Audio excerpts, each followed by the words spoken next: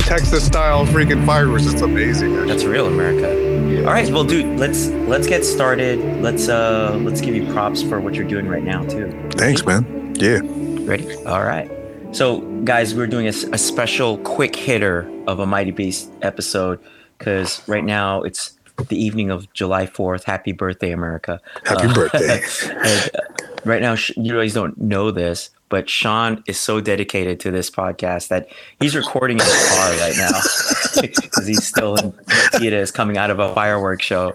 But he just had to get this done, and we had to get this done for y'all. Yeah, it's a big week, man. You want big week in combat sports too. Big pay-per-view coming up. So this is why we're so dedicated to you guys, because it's a big week. I mean, it's a big weekend coming up, and the fights are going to be amazing. We couldn't not do this episode. And I'm excited. I'm excited to talk about it. Before we move forward, let me give a couple of shout outs. Shout out to our boy, our friend Andrew Capurro, Southpaw Cap on Instagram. Last weekend, he fought at Lumpini Stadium in Bangkok for Fairtex Fight Promotions. He lost a tough decision against a really good fighter out of Korea. Well, guess what? He's fighting again tonight. So what? Yeah. So in Lumpini? I don't know if it's in Lumpini. I couldn't get a lot of details from him because his phone broke over the weekend, so he couldn't update everybody. But I'll probably find out in a few hours how it went. Well, not in a few hours. I'll wake up in the morning and I'll probably find out. But anyway, so he's fought last Friday, fighting again tonight. Good luck, Andrew, doing the thing, as you like to say, Sean. Yeah. Also, shout out to our student in our Muay Thai group, Ted, who's getting ready to do his third Muay Thai Development League sparring scrimmage in Stockton this weekend. I'll be able to go out with him because of a previous engagement I got double booked on, but he'll be out there with the team. Ted's been training hard. He's been doing great. Special shout out to our friend Ray Pardas for coming out Friday night to spar with us, sparring with me, Ted, and our guy Scott, getting some good work in. So we're excited for you, Ted. Shout out to Ted. I want to shout out my homie Mark Bautista. He's the one that's actually throwing this party. So he was very welcoming. I haven't seen the guy in years. And, him and his family allowed us to come inside his house and kind of swim in his pool and watch all these cool fireworks. So shout out to Mark. Also shout out to my man Evan Bishop. He competed in the Jiu-Jitsu World League Worlds out there in LA, and he placed second, lost in the finals, but won 2, as well as my buddy Mark. He also, and Iris also, they all pretty much got second place, and anyone else that competed in that Jiu-Jitsu World League out there in LA. Hey, congratulations to your teammates and your friends, dude. That's a big thing. But it's a great thing that you brought up Jiu-Jitsu World League in LA, because you posted a video and I had to find it. Apparently in one of the matches, someone got caught in a triangle. They lifted the guy up and walked him over to the scorer's table and slammed him through the fucking dude. Table. I didn't. So I saw the long form of that video. I gotta give credit to the guy who got slammed through the table. He no-sold it. Yeah. He did not sell it at all. He didn't act like he was hurt or anything. He didn't try to play it. Yeah. He just got up and got his hand raised. Winner by disqualification. What a gangster. Number one, I've never seen that at a jiu-jitsu tournament, but you better believe if you've been to enough of these jiu-jitsu tournaments, people joke about something like that happening eventually. And I guess it eventually happened. Jiu-Jitsu World League LA, shout out, the new WrestleMania. Sean, what's the craziest thing you've ever seen at a jiu-jitsu tournament? Is that the craziest thing you've ever witnessed? I mean, we weren't there in person. What's the craziest thing you've ever witnessed in person at a jiu-jitsu tournament? Nowhere near that crazy, but I did see two parents arguing with each other because I guess two kids were on opposing teams, obviously, and they were competing against each other. And one of the parents took an inadvertent triangle because, when kids, a lot of kids don't really do triangles. It's usually probably like an arm bar or it's some like really easy submission. And I guess the parent maybe thought he held on too long, but the kid didn't tap. So there was a bunch of arguments and there was a bunch of words being exchanged, and it almost went fisticuffs. But the organization, I think it was Jiu-Jitsu by the Bay at the time, they were really good about calming the situation down and not letting it escalate. So that's probably the most craziest thing I've seen. Way to go to upkeep the martial arts spirit, you jiu-jitsu parents. Jeez. It's funny you say that because one of the weirdest things I ever saw at a jiu-jitsu tournament involved parents of youth competitors as well. This dad was pacing back and forth behind the viewing rail while his son was competing. Oh, God. His son got an armbar on his opponent. And in short, the dad went crazy and was just imploring his son to break the kid's arm. He kept yelling, break it, break it, break it, break it. The kid didn't break it, because the other kid tapped. And so everyone was fine. But after the match was over, this dad kept pacing and was just mumbling to himself about breaking the arm. It was just... some of you parents out there need to calm the fuck down because it's Seriously. really embarrassing. So, but I'm not hoping that it happens, but I gotta say it's probably a pretty dope thing to see somebody get slammed to the table live at a jiu-jitsu tournament. Just be able to tell that story for years to your teammates when you go back to your jiu-jitsu school. What's crazy? When I actually saw that clip, I didn't know that it was at the one. I thought it was maybe like something from the past. But then when I did see the Jiu-Jitsu World League logo on the mat, so I was like, oh, that must have been something recent. And it ends up being the one, the LA one at the World. Where the one that your friends went to. Yeah. Good job.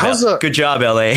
How does that, like, what was the end result of that though? Was it like, did the guy get DQ'd or what? He got DQ'd. You could see the hand signal by the ref. But here's what was really interesting to me is just while the guy is walking his opponent over to the table, the referee did not move from his spot 1 inch. It's like you would think the referee would get between him and the table to stop any kind of weird fucking idea that this guy had.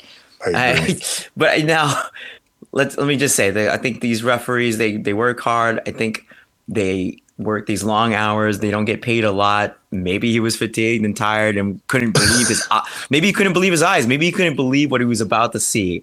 But jiu-jitsu refs, you know one of the other things you're going to have to look out for. You're going to have to look out for someone slamming their fucking opponents through tables. Oh, God. So with that, let's recap a little bit of the fights from last weekend over at UFC Fight Night, because there are some implications that happened from it. The headline fight, Sean Strickland versus Abus Magomedov. Sean Strickland wins by KO in the second round after overcoming an eye poke in the first round. Sean Strickland also gets awarded Performance of the Night. What did you see here? Was this just a case of just Sean Strickland's fundamentals were just too much and Magomedov was just in the deep end of the pool too soon in his career?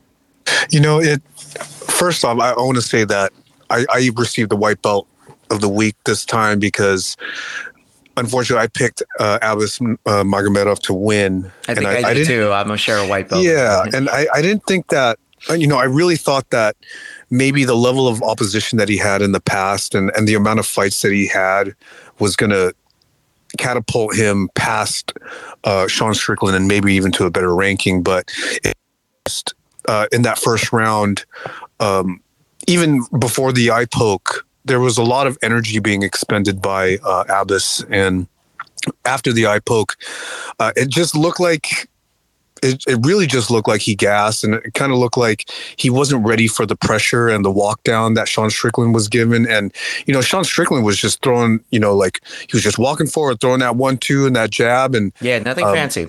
Nothing fancy. Very, very, like, not even a lot of power until all of a sudden, Abbas hits the wall or he hits the cage in his back and he starts kind of panicking. Did you notice that?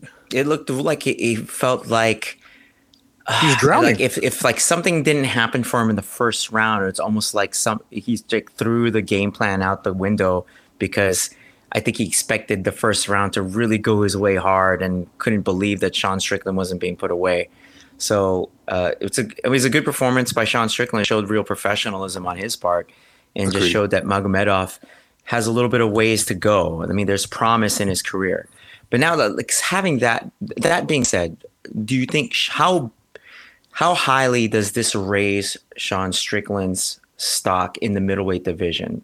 Afterwards in the post-fight press conference, he was talking about how he feels that due to him stepping in and making this and performing this way, that maybe he deserves a title shot against Israel Adesanya. I mean, is he kind of just like taking a shot at it because why not? I think so. I mean, they've had some. But does he really deserve it? I guess that's a question. I think this was a good win against someone that was kind of unknown. I mean, he was well known in PFL, obviously, but the opposition that he fought, I mean, they were kind of like nobody's. Obviously, he does have a ton of fights, but who has he beat, and who can he beat in the UFC? One thing that I did note, one thing that I'm going to say is, the middleweight division is in need of fresh meat, and kind of like, Izzy is just, pound for pound right now. He's way up there. So, but does Sean Strickland offer the different type of look that could bring excitement to a title bout? Because he's just essentially he's another striker. Yeah. And we just know how Adesanya in the past has just handled strikers.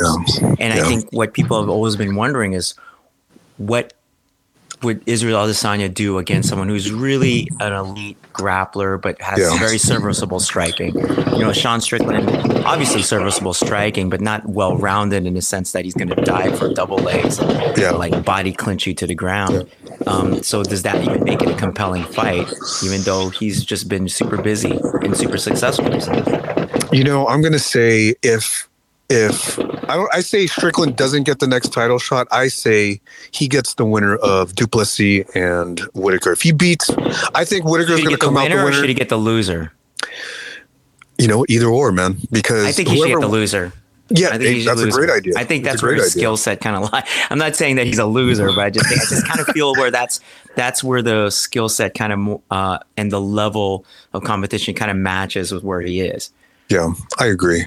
So I say he gets the loser of that fight, because obviously the winner will most likely get a title shot. All right. What other fights on this card before we jump to UFC 290 did you want to shout out, Sean? Was there anything that stood out to you? I don't have the fights in front of me. What was the co-main again? Well, the co-main event was Damir Ismagulov versus Grant Dawson. Grant Dawson won a unanimous decision. He was the plus 125 underdog. We also had Max Griffin versus Michael Morales at welterweight. Michael Morales took a unanimous decision. And at women's flyweight, we talked about this last week because, as you like to term them, the dime pieces, Ariana Lipski took a split decision win against Melissa Gatto. In the prelim main event, the return of Kevin Lee at welterweight versus Rinat Fakhretdinov. And Fakhretdinov made short work out of it with a submission against Kevin Lee. So not a great comeback for Kevin Lee. I think we were talking about last week how they weren't doing Kevin Lee any favors by making this matchup for him.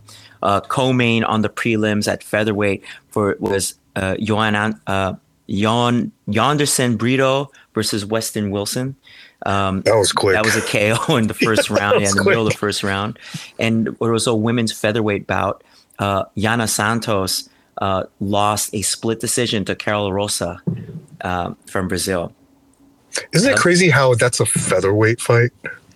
It was interesting. I think my hope is that, maybe they build that division back up and not abandon it for the female fighters at featherweight. So that's my hope. That's what I hope. And fight of the night was the lightweight fight between Guram Kutaladze, did I say that right?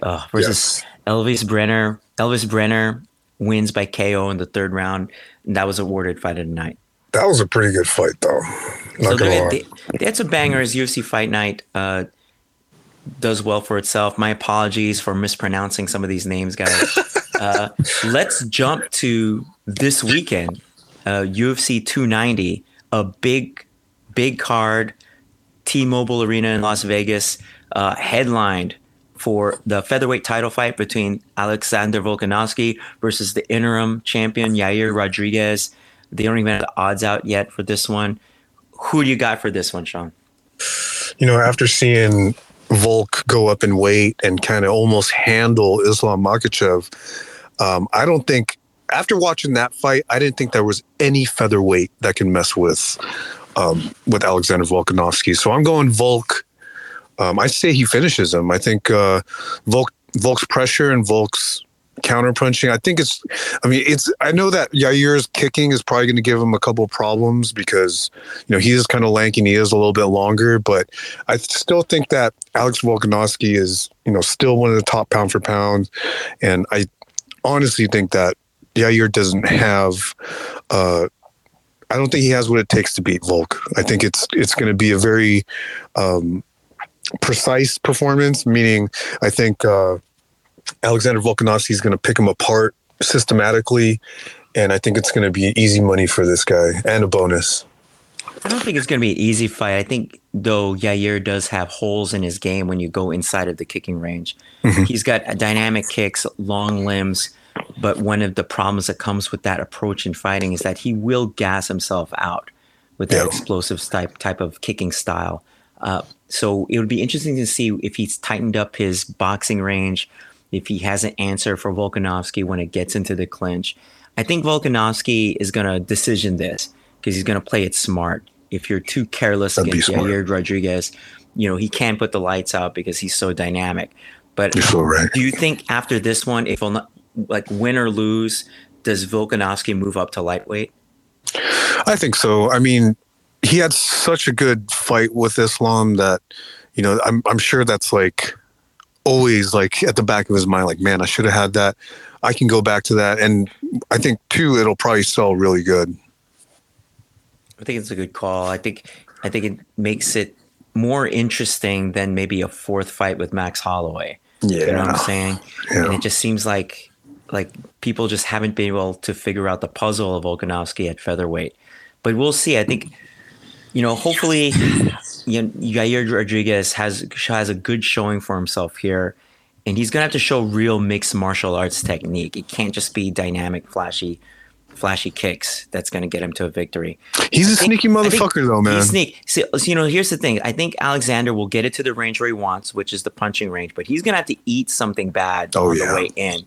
So that's why I feel like this will go to a decision because he's going to play it smart. Yair's going to chase the finish a little bit with the kicks. Alexander's going to try to play smart in the medium range.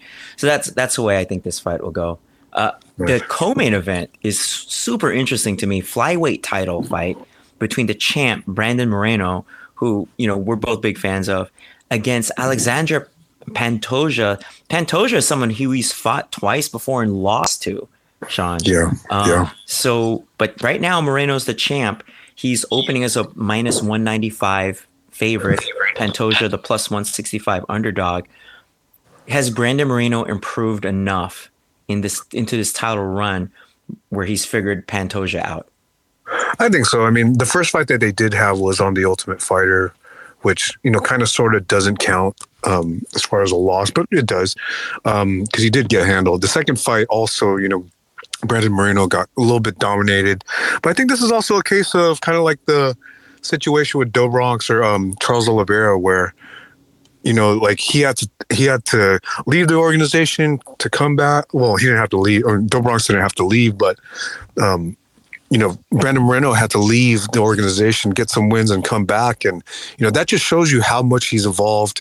Alexandre Pantoja, he's really good. I'm gonna say he's not good, but I think people aren't really giving him too much credit because they haven't really seen him. Pretty much anywhere. I don't even remember his last fight. That's how. Yeah, he's still ranked, but he's still ranked number 2. Yeah, he's still ranked. It's very interesting. I mean, flyweight. I mean, there's also lack of talent in flyweight besides, the big names. So he's like the next in line. And I think this fight is probably going to be closer than a lot of people think. Because Pantoja, like, he's no joke. He's training at American Top Team. He's he's very versatile, but I still think that Brandon Moreno will come out on top. I think this one will probably go to a decision, and hopefully it goes in favor of Brandon Moreno. Their striking numbers and their grappling numbers are almost exactly even. Wow. I think sometimes you just run into certain types of fighters that just have your number.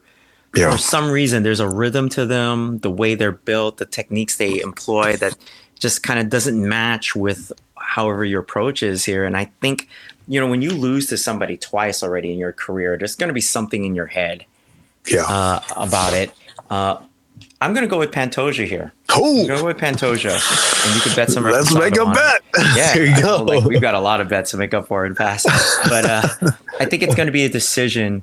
I think it's going to be kind of an ugly fight. Like, I don't think there's going to be anything here that you'd go, wow, this is next level MMA stuff. Yeah. So hopefully it's not that bad. I don't want MMA to take a step back to have like a bad looking championship fight. But I kind of feel like Pantoja just might have this weird psychological edge on Brandon Moreno, and you might see a new flyweight champion. So we'll see. The odds are close enough. This next fight we'll talk about could also have been the co-main event middleweight fight. You could almost call it a middleweight title qualifier. Number 2 ranked Robert Whittaker versus number 5 ranked Duplessis. It's interesting. The odds here, though, Robert Whittaker opened as a minus 410 favorite, while Duplessis is plus 310 underdog. It's not a bad bet. See this? Yeah. Well, how do you see this unfolding? Robert Whittaker is former champion for a long time too. Remember, he was injured for a little bit as well. And the guy has, the guy's pretty elusive. He's pretty, he's well balanced as far as like his MMA repertoire. Like, he can grapple, he can kick, he can punch. He's also got amount of experience, fought Izzy twice, and Yoel Romero. The list goes on and on. He's the top of the division. Yeah, and Dreek did beat Darren Till, and he did beat a couple of other. I think he beat what's the African American dude's name again? Gosh, I forgot his name. The one with the bleached hair. Gosh, I forget his name.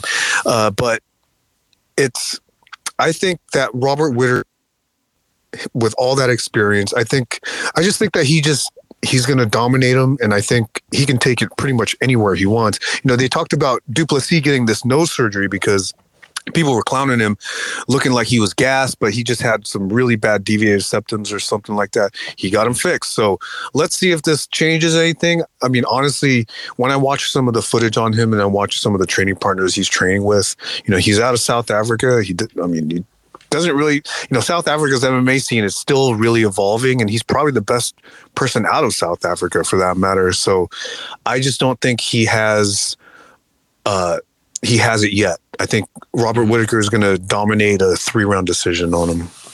I'd like to see Duplessis versus Sean Strickland. I think stylistically that's a great fight. Be different.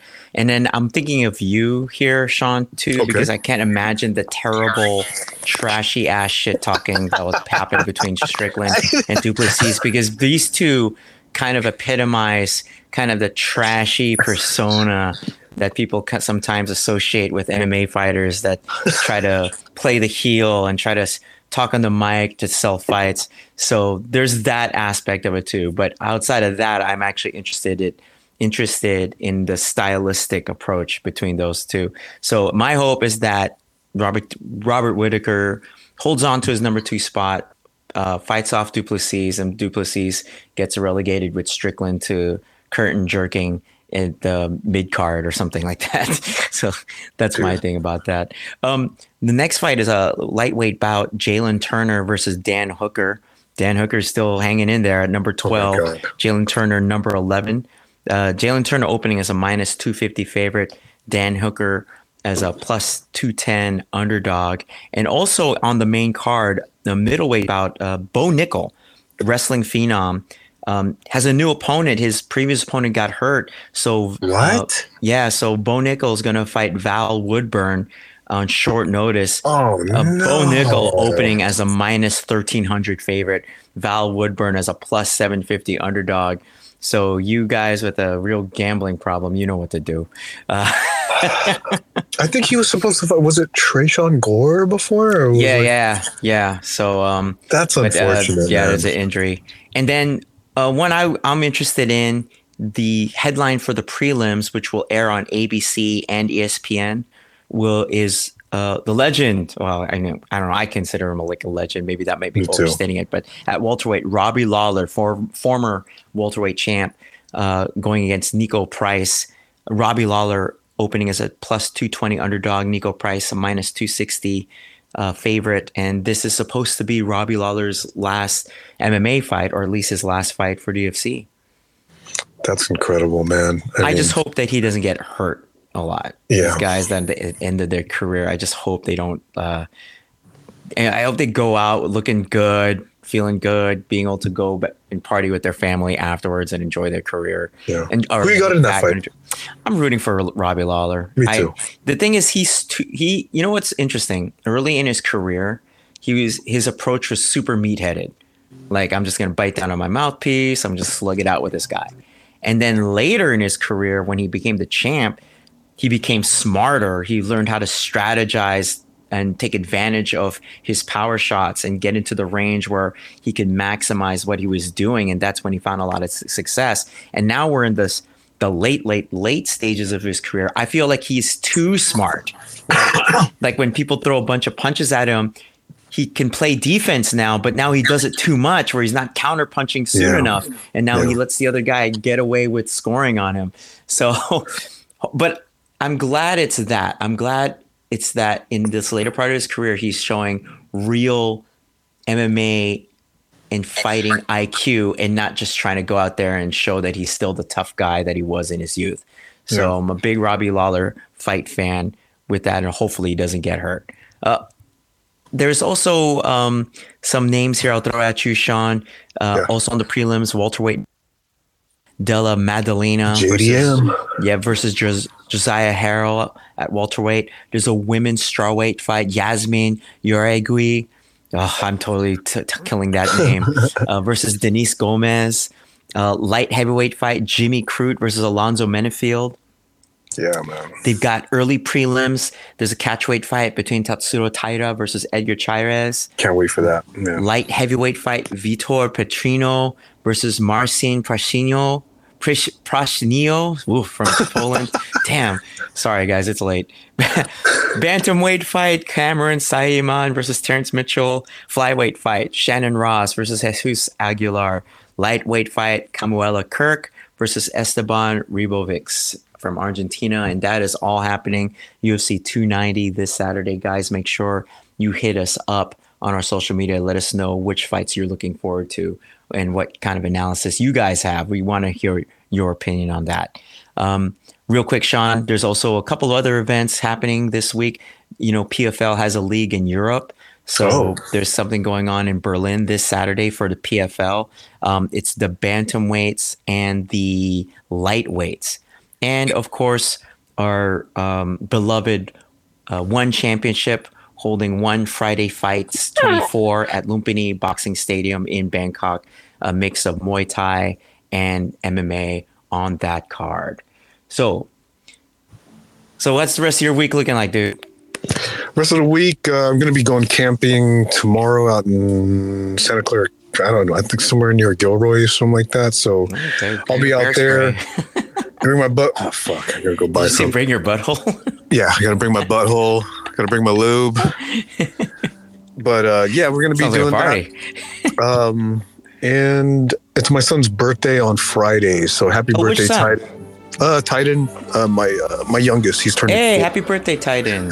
Thanks. So he's going to be turning 4, and we're probably going to have a little shindig for him and his friends. Have a kegger for the kid. Have a kegger for the kid. Do Jello shots. Give him some weed brownies and like. Yeah, we're going to open up your mind. Party. You know. You can learn triangle escapes such as slamming your partner through tables. There you go. And then chocolate mushroom. No, I'm kidding. But yeah, how's the rest of your week going to be, bud? You know, coming off vacation, so just teaching, training the rest of the week. So just normal stuff, and just feeling really fortunate to be able to do what we do. That's awesome, man. Well, I can't wait to. So your guys are fighting this weekend, correct? Yeah, Ted is doing the Muay Thai Development League in Stockton this Saturday. So I'll give you guys an update on what happens with his performance. So make sure you guys tune in next week. Shout out Ted, man. Good luck out there, my man. All right, that's going to do it for us, guys. Don't forget to hit that subscribe button. Don't forget to share the podcast. Don't forget to like it as well. Don't forget to follow us on our social media. Mine is Sean_Pierre_. And yours, Carlo? Hopkey1 on Instagram. Don't forget to hit up Magala Jiu-Jitsu out in San Francisco, Fight Culture in Daly City, Omni Movement out in Hercules, and FTCC Las Vegas in Las Vegas. He's actually helping Brandon Moreno out with his jiu-jitsu, so shout out to those guys.